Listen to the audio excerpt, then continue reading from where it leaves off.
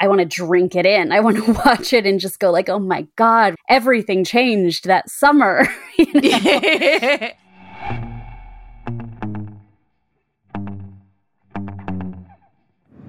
Welcome to Feminist Frequency Radio. This is the show that asks you to be critical of the media you love. I'm Kat Spada, and we are back with a brand new season of feminist media criticism goodness. And what better way to kick off a season than by welcoming back very special guest, Anita Sarkeesian. I'm a very special guest. Look at me. Did I say that last time too? Probably. It still doesn't feel like it. It still feels like I'm just on a extended hiatus, you know? And it's still also like our dedicated hang time is to talk about Patrick Swayze. Spoiler alert.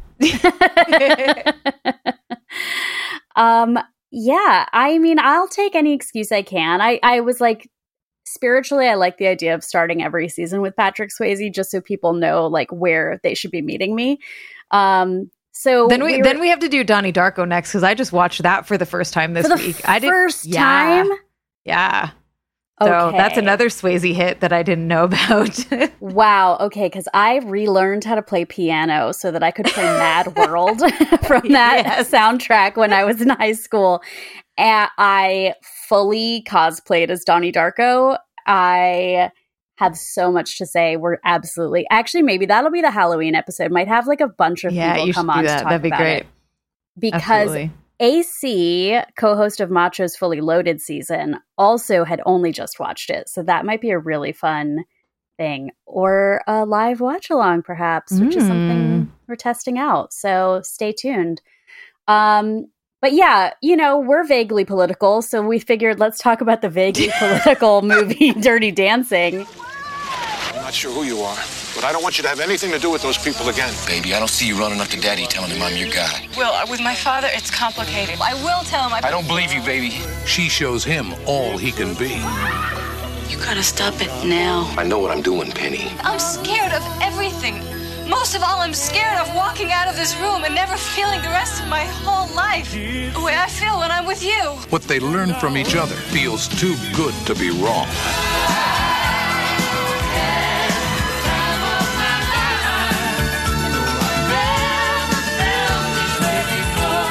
Dirty Dancing, starring Patrick Swayze, Jennifer Grey, and Cynthia Rhodes.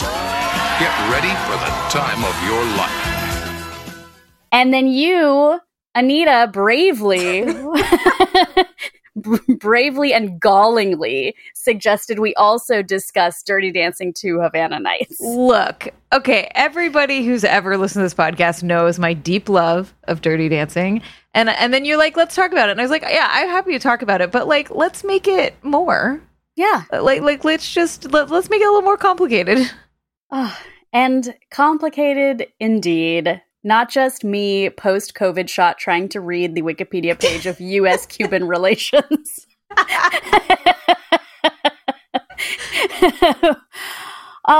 Well, let's do some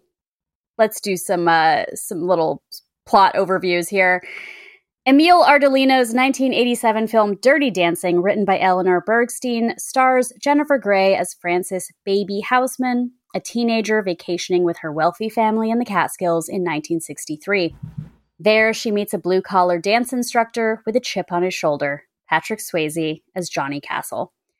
Baby goes from not even being able to dance the pachanga to executing a perfect lift, while learning about class treachery and illegal abortions along the way. Nearly 2 decades later, hubris and director Guy Ferland brought us a prequel named Dirty Dancing 2 Havana Nights, set 5 years before the events of the original, transposing the story of star-crossed lovers to the eve of the Cuban Revolution. Romola Garai and Diego Luna star, with a cameo by Patrick Swayze that is by far the best part of the movie. Wait, you didn't love the part where they're in the club dancing and she goes, Cuba! Dancing to like a pop star of 2004, Maya. Oh my God, I can't wait. See, aren't you so glad we're doing it? Now, I could have gone my whole life never watching Dirty Dancing 2 Havana Nights. I disagree. Because I like you, am obsessed with Dirty Dancing. It is formative. It is integral to like growing up and being a person for me. I remember when TBS would play literally from noon to midnight, just Dirty Dancing 6 times in a row, and I would watch all 12 hours of it. And then I was a high school senior when they announced we're making another one and we're going to Havana. And my friends and I just thought it was so... My friends and I who were like, we're going to get into film as adults. We were like, this is the death of art because why Havana Nights? Like, what's next? Dirty Dancing 3, Tiananmen Square. This, I think, led to us imagining, like, what if they rebooted all of these, like, civil rights type stories, which, you know, they would. Like, we are right. It is the death of art, and also get used to it. But, you know, now, like, it's funny watching this almost 20 years later and thinking, like, oh, this is like retro in the way that Dirty Dancing was retro. Yeah. Okay. So here, okay. A couple things. So, okay, this is like going to end up being Dirty Dancing 2, and I want to at least acknowledge Dirty Dancing. We will talk about both. Yes. Yeah, for sure. But so when I started admitting that I love Dirty Dancing as an adult, yeah, people were like, huh. Right. Like, they're really judgy about it. And like, you know, like they're really like, that's not like, I maybe watched it as a kid. It's like a rom-com. It's not a comedy, but whatever. And there's something interesting in the last several years where if I say that, they're like, yeah, totally, Dirty Dancing. Great. Like, there's been a shift in the public perception of Dirty Dancing, which I think is very interesting. And it's weird to me that this movie had, like, everybody knows it. There's no one that's ever been like, what movie are you talking about? Yeah, you know, like, like not everyone has seen it and not everyone like remembers it, but it's so prevalent and it's not, I love it so much and we can talk about why, but it's not like a great movie. Like, it's not like I don't quite understand the lasting impact that this movie has had, despite the fact that I've seen it, like, I can't even count how many times, probably like 5 times a year. I've seen it in re-releases in movie theaters. I've seen it at park screenings. I've seen the Broadway show of it, which is fucking atrocious. Like, every time I can get my hands on something Dirty Dancing, like, I will do it, you know? But yeah, so there is a cultural, and it's not even like a cult thing, right? It's just like people know this movie and like there's just a lot more love for it lately. So one thing that I think is interesting, and when I would defend myself, one, I don't need to defend liking anything because you can just like what you like. But as an adult, I was like, this movie is actually really political. And I mean, really is being big quotes, right? It is like vaguely political, but it's interesting that they did try to fit in, like most dance movies, right? Like, I've watched a lot of them. They tend to have some kind of usually class, and then a secondary element of race. Like most dance movies will have that kind of social, cultural commentary. Is it done well? You typically not. Is it kind of crass? Usually. But that's I think a staple of kind of dance films in some way. But then this movie also deals with abortion, which as a child, I didn't understand why that was, because I grew up with abortion being legal at the time. And so I didn't understand what this was all about. And it also deals with the like sexual agency of a young woman. Yeah. Which I didn't quite understand until I got older either, that like she really owns her desires in a way that I think is like a great message and really exciting. And she gets to like dictate the terms of her sexual experience. I think that there's really something to how like dance movies touch on politics in a way that I think is like always there. Every time there's a dance movie, I mean, you can't just step up. You have to step up to the streets. You have to step up Rev 4 Lucian. You have to merge like street dance and traditional dance, right? Like that's always a thing. It's like hip hop and ballet or whatever. There is a moment in Dirty Dancing 2 that I was like, this could be from Save the Last Dance, the Julia Stiles is a ballet dancer who like learns about Black people movie. Yeah. That was the exact movie I was thinking of when I said that. Yes.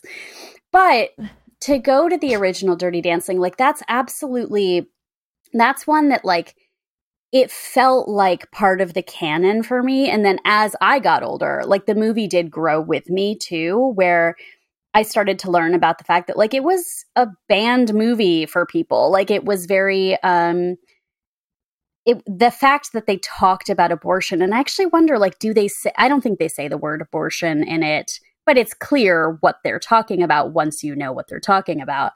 Yeah, like there's a line in it where she asks her dad for money and he says, "Is it illegal?" And she goes, "No, Daddy." Yeah. I know this movie like inside and out. And I didn't understand that. I was like, why is she's just going to a doctor? I don't understand why it's illegal. Yeah, and like there is such a I was thinking about this with God, this is such a wild jump, but I was telling someone, when I was a teenager, I used to watch those Duggar specials with all 18 kids and counting or whatever. And I was like, God, why did I? Like, my family wasn't religious in that kind of way where we looked at them and said, oh, we're like them or we want to be like them. But I realized that as a young girl and young teenager, like anything to do with pregnancy was really exciting for me because it spoke of like illicit sex in it and what happens when something doesn't go the way you want it to go. And so Dirty Dancing has this peril in it that like even before you really understand what's happening, when you see Penny unwell and that it's so bad that baby goes to her father to get his help, like that was always really, really striking for me. And that question, like, in as much as I think we should talk about, like, baby doesn't necessarily model the politics that she thinks she believes in. But that question of, like, what do you do when you have to make an ethical decision that's, like, scary to make or, like, new or frightening or whatever. And at the same time, she's, like, discovering sexuality and falling for someone. And those are like, it's like every possible emotion she could be feeling is just being pushed up to the max. And I think that's what makes that movie so like, I want to drink it in. I want to watch it and just go like, oh my God, what everything changed that summer. You know? She's a totally new person. Yeah. So stylistically, Dirty Dancing is also weird because it is a movie that takes place in the 60s, but it is such an 80s movie. Yes. And other than the like outfits, especially Penny's outfits, I think they're fantastic. It doesn't feel like it's the 60s. There's a passing line to before Kennedy was shot. There's a passing line about this stupid rich guy talking about going on freedom rides and shit, you know, and you're just like, oh my God, like it's so the civil rights backdrop of this is literally one line. But the thing stylistically, filmmaking wise, is the music is half oldies, half 80s. Yes. So I think that also influences us being like, this is a fucking 80s movie, right? I mean, it was like 89, I think it was like the end of the 80s, but or 87 or something like that. So that's a thing. It's weird. It's a weird thing. In Dirty Dancing 2, it feels like they went, hey, what are all the stylistic choices that were made in Dirty Dancing, and let's do them here to a T and badly executed. And it's fascinating to me because the history of Dirty Dancing 2 was that it was originally a very serious political piece. It was based on a true story about a woman whose family moved to Cuba right before the revolution, a white American family. And that got taken. Every single word got changed and it got turned into Dirty Dancing 2. So like that history makes sense in terms of the fact that they're like, we're going to micro-impose all of these things. And it just aggressively doesn't work. Yeah. Like there's something about the first time you see Johnny Castle dancing with Penny and Baby, because they're teaching Baby how to dance. And they're in these like flash dance leotards with sparkly belts. That's like, what? Like, this is... It's so 80s. And they just have, like, ratted hair. Like, they don't even have, like, teased out 80s hair. And then, but watching that where it's just like, I don't remember a time before seeing Dirty Dancing. So then watch Dirty Dancing 2 and see the, like, wet seal clothing. Yeah. And I swear there is a, like, Cuban tinged cover. Like, it's just instrumental of either She's Like the Wind or Hungry Eyes in this soundtrack, where I was like, da na na. It's the Time of Your Life song. Oh, okay. Yeah. I was like, wait, so they're taking, like, it's a Russian doll of a stylistic choice. But I think what's also something is that, like, I felt like Dirty Dancing 2 is so much more sexless than the original. And that was striking to me. I was like, I feel like this doesn't go far enough to, like, actually feeling like desire is a part of what is happening here. It's really just about, like, well, I'm a studious girl, but now I'm a dancer instead of like, I'm aroused and I need to push that further and figure out where that goes. Which, bless Diego Luna, I think he's fucking great. He's the only thing in that movie that's, like, is somewhat enjoyable, when that's hard to say because the whole movie kind of sucks. But like the they do these things with the comparisons that I'm drawing are like the music, right? So it's got, like, I'm guessing Cuban music, like they're, you know, whatever, probably. I don't trust anything to be authentic in this movie. So it's like, they filmed it in Puerto Rico. Well, not that they could film it in Cuba Luna's at the time. Mexican. Yeah. But so they have, like, maybe time appropriate music of the region, but then they have all of this, like, 2000s, late 90s music mixed in, and it's so jarring and weird. Like, it doesn't, because the sets and the costumes and everything are so time period specific, whereas Dirty Dancing kind of straddles this, like, line that's not too deep into the 60s. So in Dirty Dancing 2, it doesn't quite work. They do 5 million montages that are terribly cut. They're so boring. And in them, you can also see a lot of, like, comparisons. So, like, the scene you were just talking about with Penny, Baby, and Patrick. Yes. Dancing, the three of them, they do a scene like that with her little sister, which doesn't make any sense, right? They do the scene where they're trying to learn to dance together and they're frustrated with each other. They do the scene...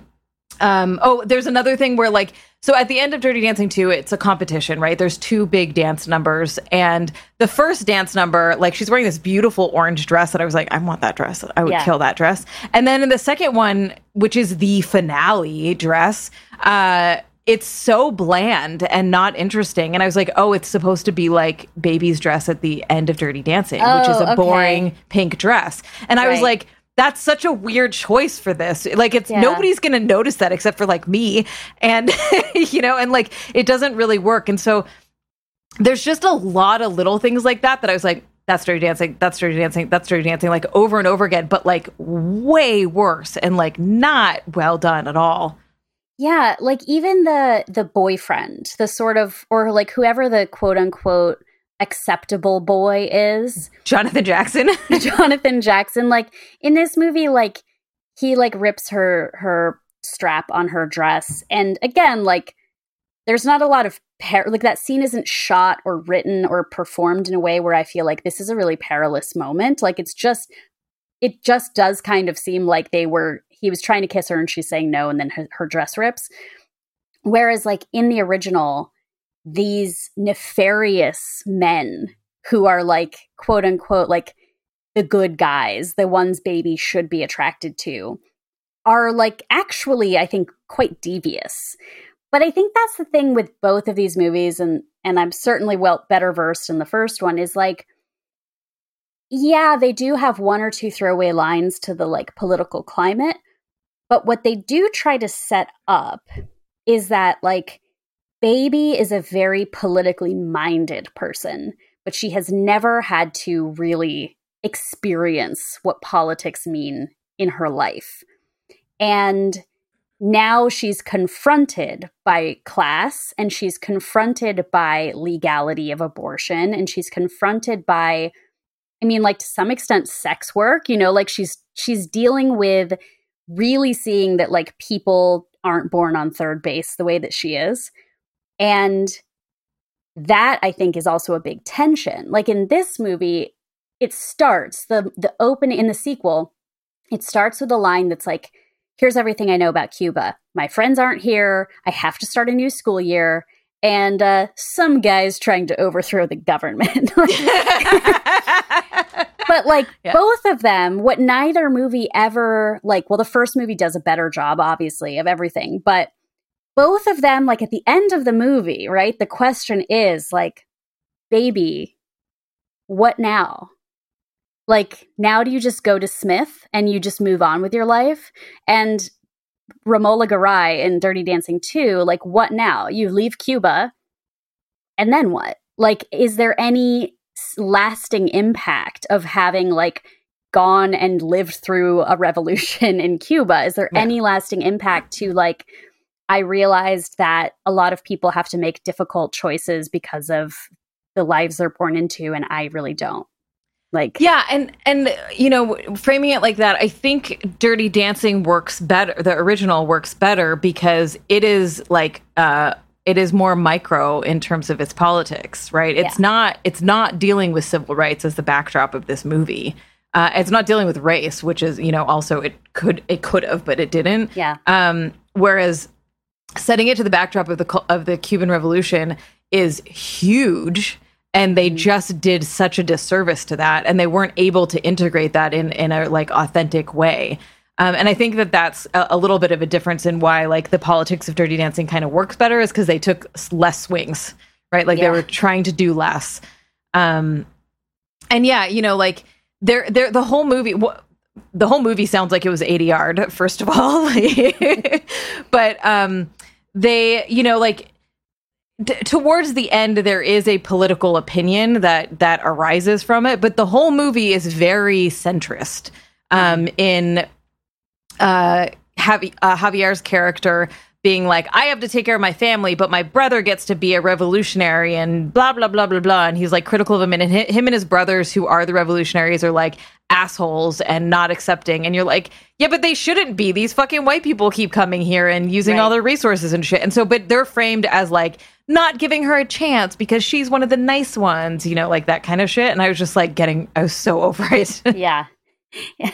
And, like, the age, I think, is also a question mark in both of these movies. Like, maybe if it's, like, their 16-year-old brother and he is a waiter or a busboy and they're like, he's getting his rocks off with this girl right now. Like, maybe they would give him that, like, pass, but then they keep saying, like, our father died for this. Like, it is really, there's, like, executions and stuff in this movie that, yeah, you can't then, like, cut to John Slattery and Celia Ward going, woo, in a dance contest and feel like, great, I hope they aren't CIA contractors. Like, we have no idea what the parents do.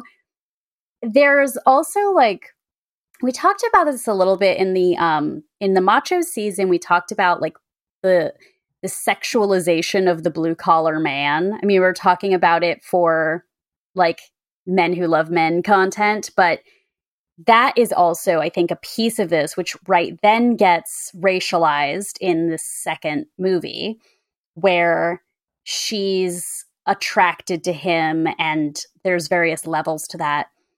And I feel like in the first movie, like, one thing, this is about to be me, like, being very aesthetically focused for a few minutes, but I definitely always grew up, like, seeing myself in Jennifer Grey and thinking, like, wow, the sort of mousy girl, right, blossoms. She, like, starts to dress more. Short shorts. Yeah, she wears short shorts. She carries a watermelon, but she starts to dress and act more confidently, like, be in her body. And then this man who everyone agrees is just sexuality personified falls for her because of her spirit, like, because she wants to fight for the right thing, because she wants to stand up for people, and that is what like ultimately makes him fall for her. Like that is a huge part of the movie for me. And in the sequel, yeah, I'm just like, yeah, like hot people be fucking. Like, well, but they do try to do that in Dirty Dancing 2 badly. You know, like there's a scene at the end of Dirty Dancing where Johnny finds Baby like hiding away because he got fired or whatever. And she's like, oh my God, it's going to be okay. They can't, you know, they're not going to get rid of you. And he's like, baby, I'm out. And she's like, I did it all for nothing. Yeah. We should do a dramatic reading of this movie. I would love I did it for nothing. And he's like, no, baby, nobody's ever done anything like that for me. And and like talking 2 weeks ago, I'm bouncing quarters. I know, I can keep going. I know, I'm ready. Yeah. I'm ready. Juju beads. I'm eating juju beads, and then there's stuffing diamonds down my pockets. So that scene, though, is where he's like, nobody's ever done anything like that for me. Nobody's ever gone out on a limb for me. What you do, baby, is you care, which is kind of a problem if I'm going to pick this apart, because like she's doing the paternalistic white person thing as I'm going to come in and save you. And she's being rewarded for that shitty behavior instead of learning that that's a problem. They do that in Dirty Dancing 2, where she's trying to like save him. Like, I'm going to get you in this dance competition. And then there's a scene at the very end where like they have this exchange where it's like, you know, like, it's cool that you care about these things, but I have to stay here anyways or whatever. And it just doesn't, it lands dead. And there's also this scene where she's like, I'm going to give up my entire life and stay here and have babies with you. And you're like, what? Yeah.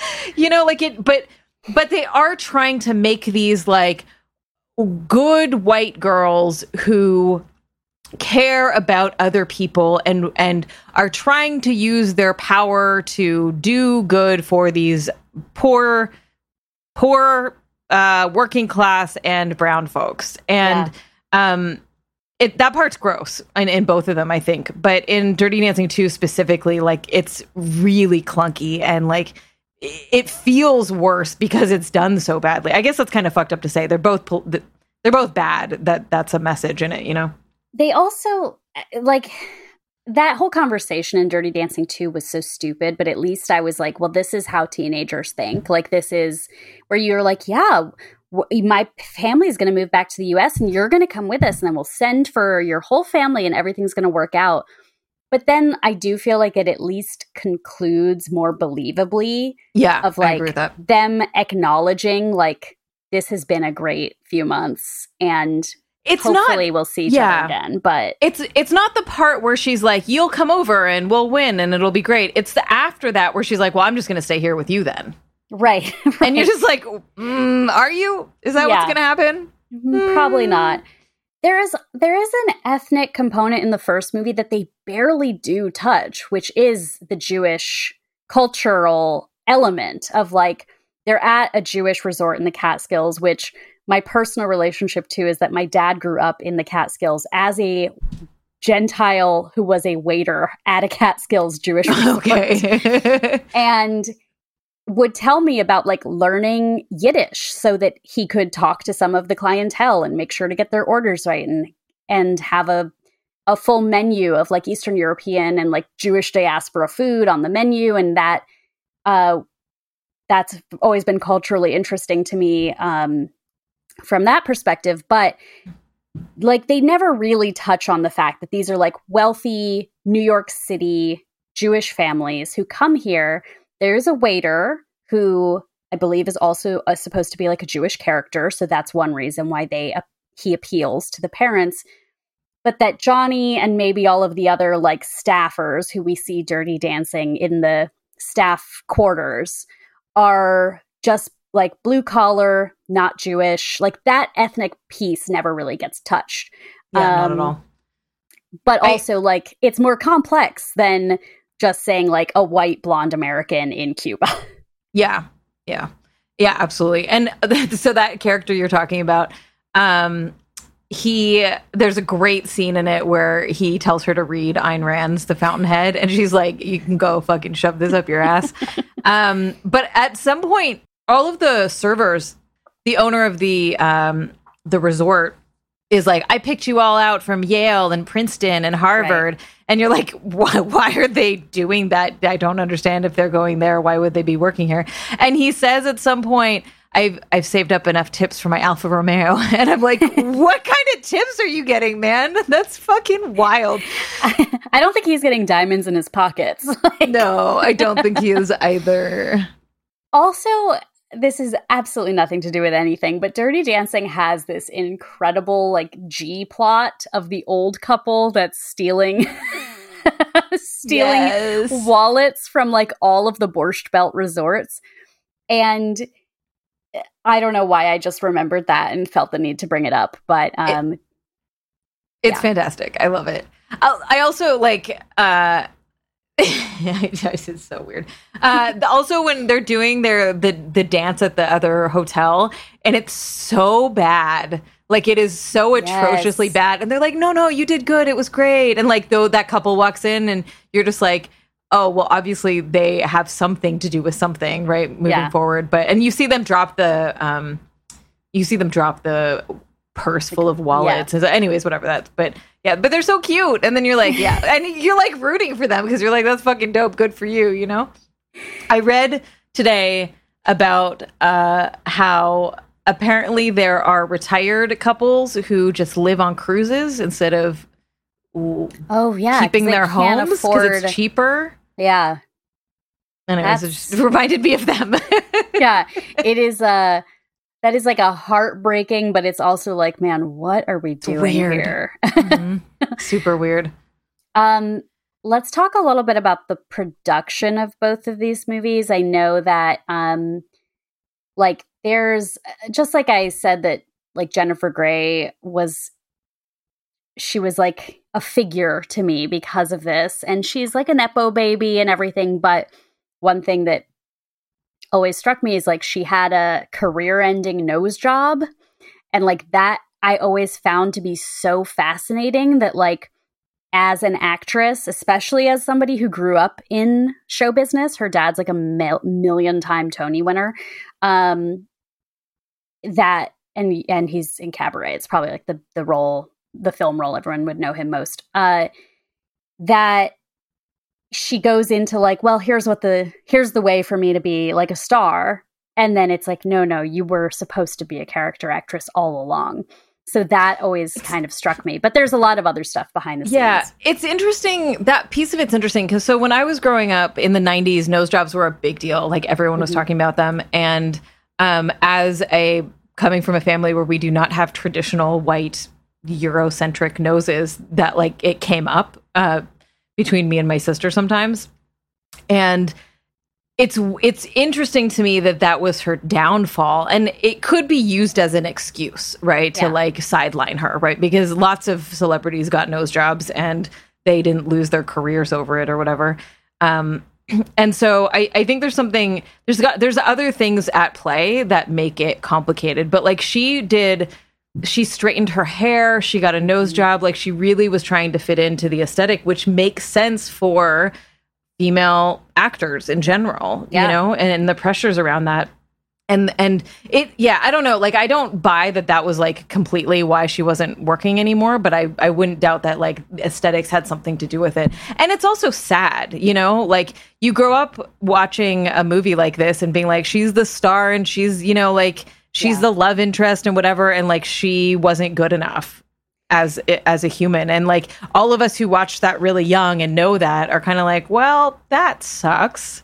And she did like before the nose job, right? She had character roles. She was in Ferris Bueller's Day Off, and she in like Red Dawn, right? That was the other Patrick Swayze movie that she has like a small role in. But yeah, like it could be that she was not going to be a lead or a romantic lead, but that this movie happens to work because of everything that sets up. But I know that you mentioned that there was like not a great working relationship in our notes between her and Patrick Swayze.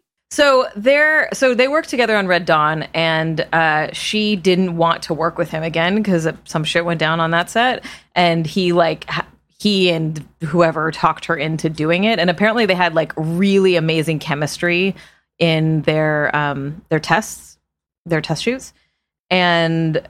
But on set, they were just like fucking going at it constantly. And like they were trying to, like the director was really trying to, the director and the writer was like a hugely like actively part of creating this movie, was constantly trying to get them to like get along and find that chemistry again. Cause they clearly have on-screen chemistry.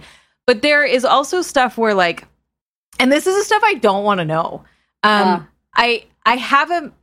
This is not 100%, but I think this is true.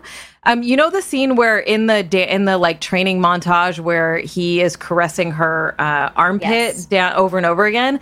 Apparently that was real. So like he was getting mad, like that was him being angry at her, like Patrick Swayze at Jennifer Grey, not the characters. And I was like, oh, I don't want to know that. That sounds fucking terrible, you know? And like then they use it in the movie and it's just like feels a little gross to me. So, you know, there's stuff like that. The filming of it is extremely fraught. Like they could only get the place where they shot it for like 14 days. So they had to shoot the rest of it at some like, I don't know, boys camp or something somewhere else. They had like 40-ish days to shoot the whole thing. The scene where it went from like extreme heat waves to extreme frost. And so when they did the water scene, it was like massively freezing. Like people were in like winter jackets and shit and they're like in the water. So it was just like a really fraught production. Yeah. I remember from DVD special features that story about the arm movement, the like tickle that she keeps breaking and laughing, and he gets really frustrated and he keeps kind of walking off. That was real. It makes me think about like, I was a dancer growing up and there would always be like married dance teachers like that had this very like kind of aggressive relationship that like made them incredible dance partners. And I think about the fact that Patrick Swayze was married to a dancer as well, and that like there is, especially for ballroom and like traditional dance, like there is such rigidity and structure, and it's like militaristic in the way that you have to have perfection in it. And I can only imagine that like, oh, when I'm doing acting, but we're doing dancing. Yeah. And this is what I know Apparently, he like had to tone down his skills so that he didn't look like a professional dancer in it. And he did some like body modification stuff, like bindings to make him look like leaner. Because he is supposed to be way younger than he is. And she was like 27 pretending to be 16, you know, like he was like only a few years younger than like the mom or something like that, you know? I also, just about their chemistry was, because this is something that I remember hearing that Jennifer Grey did in her audition, and that also was kept in the movie. They like had her do it again for the shot, is that when she goes to his room after the dramatic events and she goes to dance with him, and that's when they like first have sex, is that they're dancing and she walks around him and like appreciates his body, and then she rubs her hand across his butt. And that she had done that in the audition, and that wasn't like part of the choreography they'd given her, but that she touched his butt. They were like, okay, we need you to do that again. Yeah. And apparently, like, when they were fighting and didn't have chemistry, they made them watch the screen test again. So to remind them that they were good. Other, like, little things is, so Patrick Swayze is, like, known for wanting to do his own stunts. And, like, I think we talked about this in Point Break about how he, like, wasn't allowed to do his own stunts. So he went on the weekend and did it himself with his own film crew and shit. Like, because the insurance wouldn't cover him jumping out of a plane. Right. So in this, he wanted to do his own stunts as well, which there's not a lot of stunts, but there is the part where they're walking on the log. So that's a stunt. That's Jennifer Grey as a stunt double on that one. But he actually fell and like popped his knee out or some shit. Like he injured his leg during that process, which for a short shoot, you know, like it sounded like a very difficult shoot to make this movie. And I think there's also something else about how they couldn't get it picked up by a production company or a distributor. And so the company that V something, they were like really new and they were trying to get into home video. And so I think that this was one of the highest, like the first highest selling home video movies as well. When Patrick Swayze shows up in Havana Nights, it's never spelled out that that's supposed to be Johnny Castle or not. Like it can't be. It can't be because he's 20 years older. Yeah, the timeline doesn't work at all. No, and like, but you said he tones his dancing down in Dirty Dancing. The fact that in 2004, when he is dancing, like you see him dancing with a student, it's like, oh, this guy's the best dancer in this entire movie. Like he's so good. You cannot look away from him in a way that, like, I think Diego Luna's adorable, but like, but he's not a dancer. He like trained for like weeks beforehand to do with the piddly bit that he did, you know?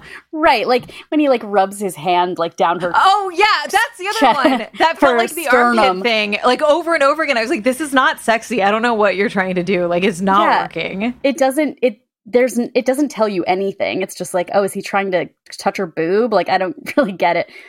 But when Patrick Swayze shows up, first of all, like you said about poorly edited montages, he literally is like, hey, young girl, do you want to participate in this dance contest? Why don't you dance with me? And then like they switch coverage, like they switch the angle, and the dozen women that were in the room just aren't there anymore. There was no script supervisor. Like there's no continuity in this movie. But again, it's like, oh, he's just the most magnetic person on screen.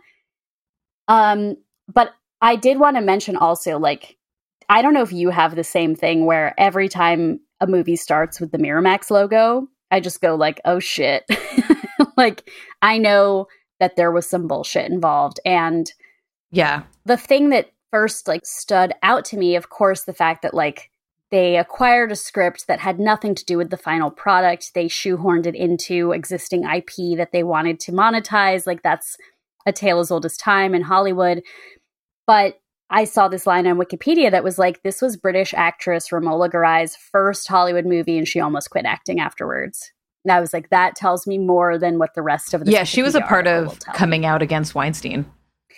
Yeah, I mean, she was 18 years old. At least from what I've read, like he, at the very least, answered tried to get her to meet him in a hotel room, answered in a robe, and she was like, what is happening? This is inappropriate. But also back to the Jennifer Grey and the body image tyranny of all days, but certainly the 80s, 90s, and aughts, is that she was told by production that she was not skinny enough, like repeatedly. And she kept saying like, well, why did you cast me then? Like if you wanted a skinny girl. And watching this, and she's like maybe a size 4. So of course it's like probably barely even that. Yeah. So I mean, literally, it's just that she has like a little bit of boobs. I think that's what counts as like not being skinny in this time in 2004. When, as we know, you look at like if you look back at magazine covers from that era and how mercifully things are. Yeah, this was the era of like the waif fashion time, which I just found it. Can I digress slightly? Yeah, please. So I just watched The Supermodels. It's a 4-episode docuseries on Apple, and it follows around models that you've heard of: Naomi Campbell and Linda Evangelista, Christy Brinkley. No. I'm just thinking of that era because they are a fascinating bunch. Yeah, I've got to watch that. The fucking Cindy Crawford and the other one who you absolutely know and whose name I'm completely forgetting right now. But so like we grew up with them as like household names, and it was, to me, the documentary isn't like a well-made documentary, but I'm interested in the cultural context of this thing that like I vaguely remember from childhood. So as their superstardom was waning in terms of how their popularity, the Soviet Union fell.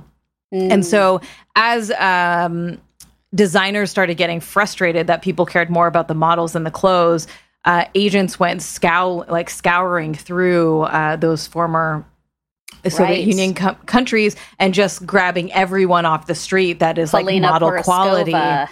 And so they're like, we can get 40 models that look exactly the same instead of a bajillion dollars for one, superstar. And that's when ushered in that sort of waif look. Mm-hmm. And I'm like, that's so interesting to me in terms of how the like political climate influences fashion and pop culture and trends and everything.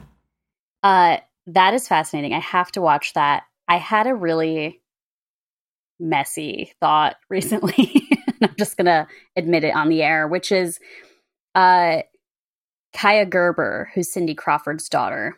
I haven't seen the movie Bottoms, but she's like one of the hot girls in the movie that the main teenagers are like trying to woo, I think. And she looks so much like her mother's. Really? Yes. Kaya Oh my Gerber. God. Okay. So when I was in the theater, yeah. Okay. So I kept thinking that she looked exactly like Rachel Bilson because I watched the fuck out of Heart of Dixie like a million times. And I was like, I can't get over how much she looks like her. And my friend who watched it with me was like, she looks exactly like a young Cindy Crawford. Yeah. And I was like, I don't see that. When I watched the documentary and saw some really young photos of Cindy Crawford, I was like, holy shit, she looks exactly like that. So that's wild. No wonder this all makes sense now. Well, my messy thought was that like a generation later, there are probably young queer girls who watch that movie and who have a sexual awakening of Kaya Gerber. And I remember very strongly when Cindy Crawford posed for a magazine cover with KD Lang, pretending to give her like a barbershop shave. And that absolutely broke my brain wide open when I was a young child. And so I was like, oh man, like the queer awakening of the Cindy Crawford bloodline continues. Yeah. Oh, that's wild. I didn't connect that. That was who that was. Also, now that like Maya Hawke is kind of getting a little bit more famous, also I'm seeing so much like young Uma Thurman in her. The only last thing I kind of wanted to say about this is the last thing I want to say about Dirty Dancing 2 Havana Nights, is that it reminded me to revisit a movie that I had seen in college called I Am Cuba. Have you ever seen this? A black and white it's like 1963, 64. It's a Soviet movie. I don't think anybody really paid attention to it until like the 90s when these like auteur filmmakers like Scorsese were like, oh, there's this like really influential movie that should be restored. And I have not ever sat through all like 2.5 hours of it, and I probably never will. But like, if you watch it, it is incredibly visually stunning. And so watching Havana Nights, I was like, I want to revisit this movie and remember, like, what did this place actually look like? And how were people trying to show that? So there's like, probably famously, it's in the first like 10 minutes, is a very impressive tracking shot that goes from like a rooftop, like down several floors into a pool party, underwater into the pool. And it shows this kind of like lavish luxury of this Cuban party that's happening. And they just showed you some real impoverished people in Cuba who are sugar farmers. And then it cuts to like an Afro-Cuban jazz club. Like it really is kind of a very visually like a sensual movie. They also shot it on like Soviet infrared cameras, so everything looks like in high relief. So it's a strange thing, but it's on Canopy. So if you have a library card and you get Canopy, you can watch stuff for free. And cool. I would definitely recommend, we'll link it in the show notes. I would recommend like pull it up, watch the first 15 minutes, and then like scrub around and see if you like find any sequences that you think are compelling, because I think the plot lines are kind of like these meandering vignettes and may or may not be worthwhile. But yeah, that was something I wanted to recommend to our listeners. That got me thinking, if like a little bit, this isn't super well thought out, but so the dancing one, embarrassingly for Dirty Dancing 2, they literally say Dirty Dancing in the last song, which gross. Why would you do that? But in the original Dirty Dancing, there's like one black couple in the Dirty Dancers. Yes. And they're always dancing together.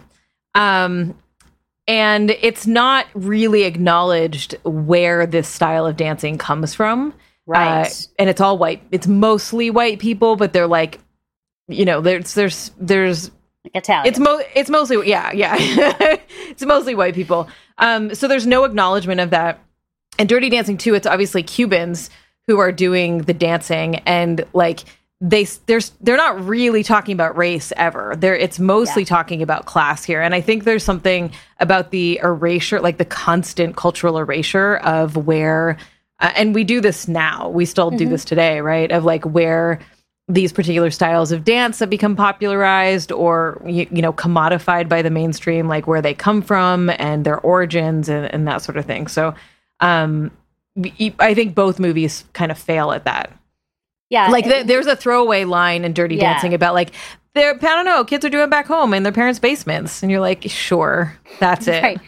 And I think there's something in Dirty Dancing too about an African influence. But again, they don't ever really explain. Yeah.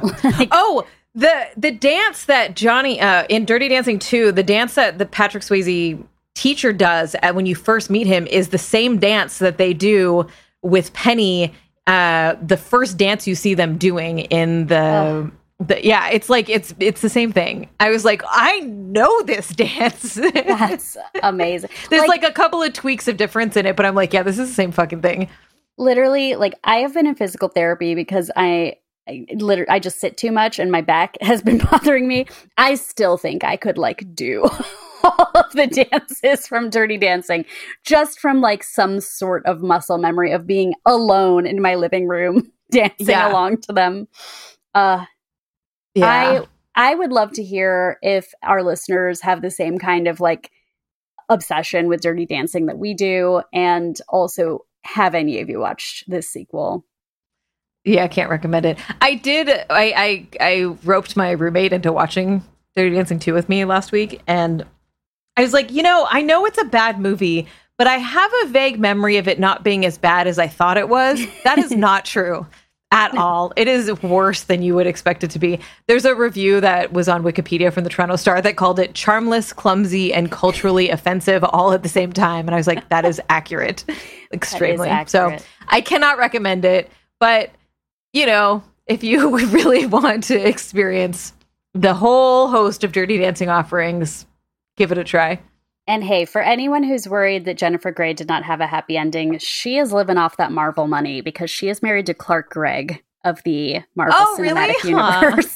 So we're happy for Jennifer Grey in all things. But we will be right back to share some freakouts. What's your freakout? Now it's time to talk about what's been thrilling us, moving us, upsetting us, or infuriating us this past week. Anita, what's your freakout? Well, my freakout is that I broke my foot and I'm fucking miserable about it because I have just been in bed for 4 weeks, so that sucks. But that means I've been watching a lot of movies. So it's not all bad. Many, many, many years ago, I had a friend who was very obsessed with Dolly Parton. And we rented all the Dolly Parton movies and we watched all of them. And then we went to see Dolly Parton live, like fucking second row front in some random casino, like 2 hours out of LA. And my friend got her water bottle with her lipstick on the straw and was like, oh my God, that's so amazing. I was like, I'm so happy for you that you have this thing that you care about. And apparently it got shook up and the lipstick got taken off when the water was on it. Anyways, okay, so during that time, I have this memory of this movie called The Best Little Whorehouse in Texas and being like, I need to revisit this movie because I just know that Dolly Parton's in it and it's a little wacky, but I don't remember anything about it. So I rewatched it. It is from 1982 and it stars Dolly Parton and Burt Reynolds. And it is so fascinating to me because it feels like a movie that could have only been made in that moment. Mm-hmm. Like it just is like, I don't know how it got approved or how or when or why. Like there's the larger cultural context of what was being made. I think it really influenced the ability to make this movie because it's about a brothel in a small town in Texas. Dolly Parton is the madam of the brothel. And it's a very sanitized version of sex work, right? Like there's an adorable song. It's a musical, obviously. Not obviously, but it is. And there's like an adorable song where she just like, we don't let men drink in here and we wash their dicks before we have sex with them. And everybody is happy and like taken care of and it's all good, you know? All the girls love it. They love it. And Burt Reynolds is the chief of police. And there is a like long-term affair that Dolly and Burt are having. And that's also really cute. The thing that strikes, so the narrative is that everybody in town is down with the brothel. Like the mayor pays for the winners of the fucking local football Super Bowl competition to like have a night at the brothel. Like it's really wacky, but everybody's down with the brothel. They all are happy with it. It's been there forever. It's the backbone of the town community. Yeah, it really is. And then this guy who is a journalist, an investigative journalist, but is like a super religious and like inflammatory, like he's just like trying to get people riled up. He talks about how he's like uncovering the truth as he's getting dressed and like putting a sock in his pants to make his dick look bigger. Like he's like an extremely exaggerated, like fake persona. He goes after the brothel, the whorehouse, the best little whorehouse. He goes after the brothel. So that's like the narrative of it. And the chief of police is like, fuck you, don't fuck with our town. And also with my woman that nobody knows about, blah, blah, blah, blah, blah. The thing that I find fascinating is how like, they're never demonized. Like the sex work is never demonized. The brothel's never demonized. They are like the poor, lowly victims of like, this crusade that they don't deserve. Like it's not even like the town isn't mad at them. Like people are for supporting them.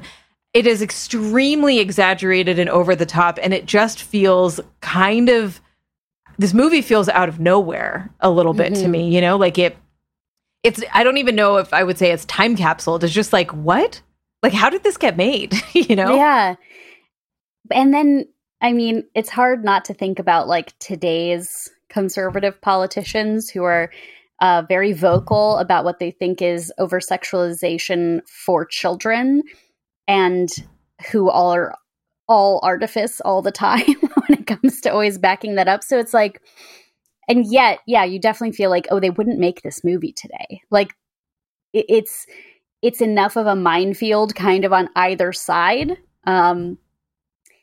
I heard that you had watched that, and then I recommended, and I still am going to follow up with you, that you watched the 1987 Burt Reynolds movie Rent-A-Cop, in which he is investigating a serial killer with the help of sex worker Liza Minnelli. And I can't wait. Another like where, why, how, when did this? The 80s was a fascinating time, you know? Absolutely. I mean, I only watched Best Little Whorehouse a couple of years ago. I think similarly, I was just like, you know, Dolly Parton's always kills it. Why don't I watch this? But she's been in some real clunkers too. There's one with Sylvester Stallone where it's called Rhinestone, and he is a New York City cabbie. She has gone to New York to advance her country music career, which seems crazy, although New York City, I think, is the #1 country music market on the planet. So she goes there, and then, like, somebody bets her, like, I bet you couldn't make the next person you see a country star. And she, like, sees cabbie Sylvester Stallone. The rest is truly one of the worst movies I've ever seen. But wow. I mean, yeah, it sounds kind of amazing, even though I believe you that it's atrocious. Please, and no, absolutely watch it. Like, yeah, that was also one. I think it was on the How Did This Get Made podcast, and I had to rent the DVD from the library because I couldn't find it anywhere else. So, yeah, check out some Dolly Parton always. Yeah, always. And if you need like a breath of fresh air, Dolly Parton, just fucking do some Still Magnolias and then go back to the other ones, you know? Yeah. As for me, how is it 2023 and I am just watching The Fall for the first time? No, I've never seen it. Have you seen this? No. With Gillian Anderson and Jamie Dornan. Did I? It's like a 3-season British serial killer drama. Yeah. As I'm watching it, I must say that I'm waffling between, like, I'm obsessed. I can't wait to watch the next episode when I turn it off at the end of the night.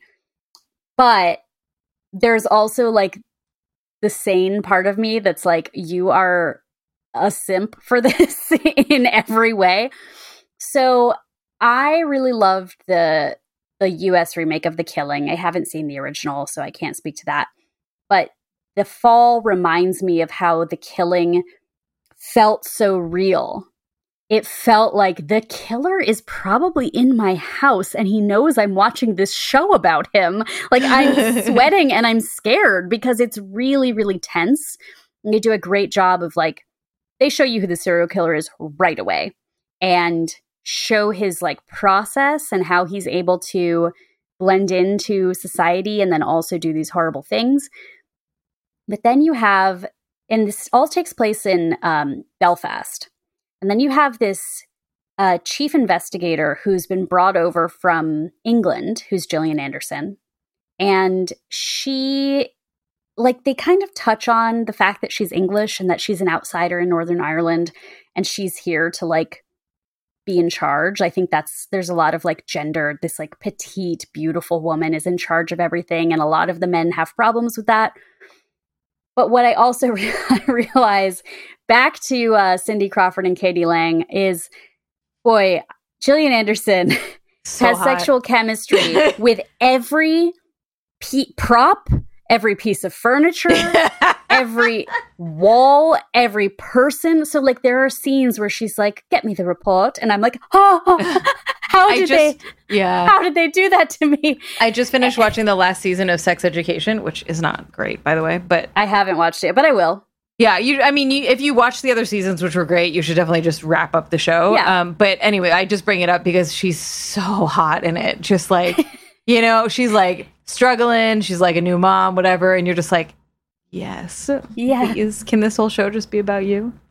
It's like, I feel there's a part of me that's like, you are being manipulated by the fan fiction writer who created, like, they're like, oh, but we're going to make sure that she has, like, an overtly sexual line in every episode. But also that I'm like, wow, she's so, like, that I'm looking at her and not thinking, like, wow, she's really going to, like, solve this case. She's really dedicated to, like, making sure that these victims get avenged. Instead, I'm just like, damn, well, can I help? What do you need? Yeah.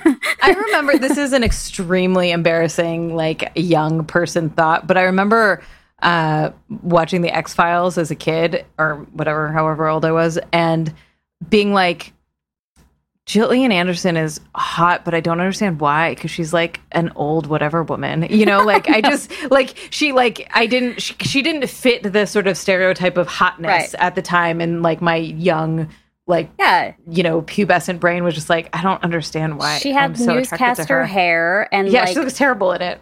A corporate government suit. And she was like 27. The other thing that I've been thinking about is The Fall started in 2013, I think. And this is the role that Jamie Dornan got cast in 50 Shades of Grey out of. Not a spoiler. He's the killer. Like, it's set up from the beginning that it's going to be these two against each other. And there is something about, like, why are they making this killer so sexy? Like, why are they making him so desired by women that he meets? Why is even the scenes where you see him being violent, like, why are they kind of filming it in this way where it's like, yeah, I can see why they cast him as Christian Grey in that Twilight fanfic that was super successful. But there's also just something there where I'm like, this show is very good, but I keep asking myself, like, is this just like a like, this is a little bit of a fantasy that I think you're supposed to feel a little uncomfortable by. And that's interesting. Whether or not that makes it like a better show or a worse show, I don't know. That's kind of the thing.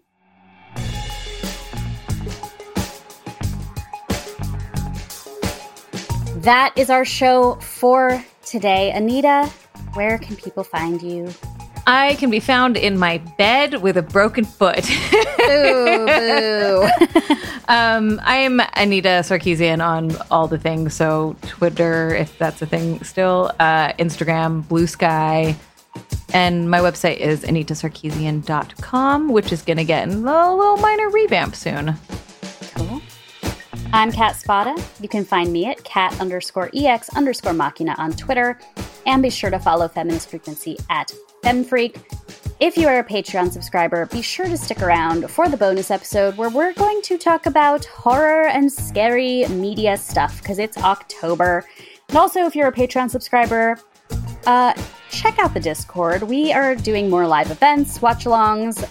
We did an AMA, doing some fun stuff. So make sure to engage with everyone there. And if you like the show, please help other people find it by subscribing, rating, and commenting on your favorite podcast app. Anita, thank you so much for coming back. And so listeners, excited to be here, always. Thanks for listening, y'all. Bye. Bye.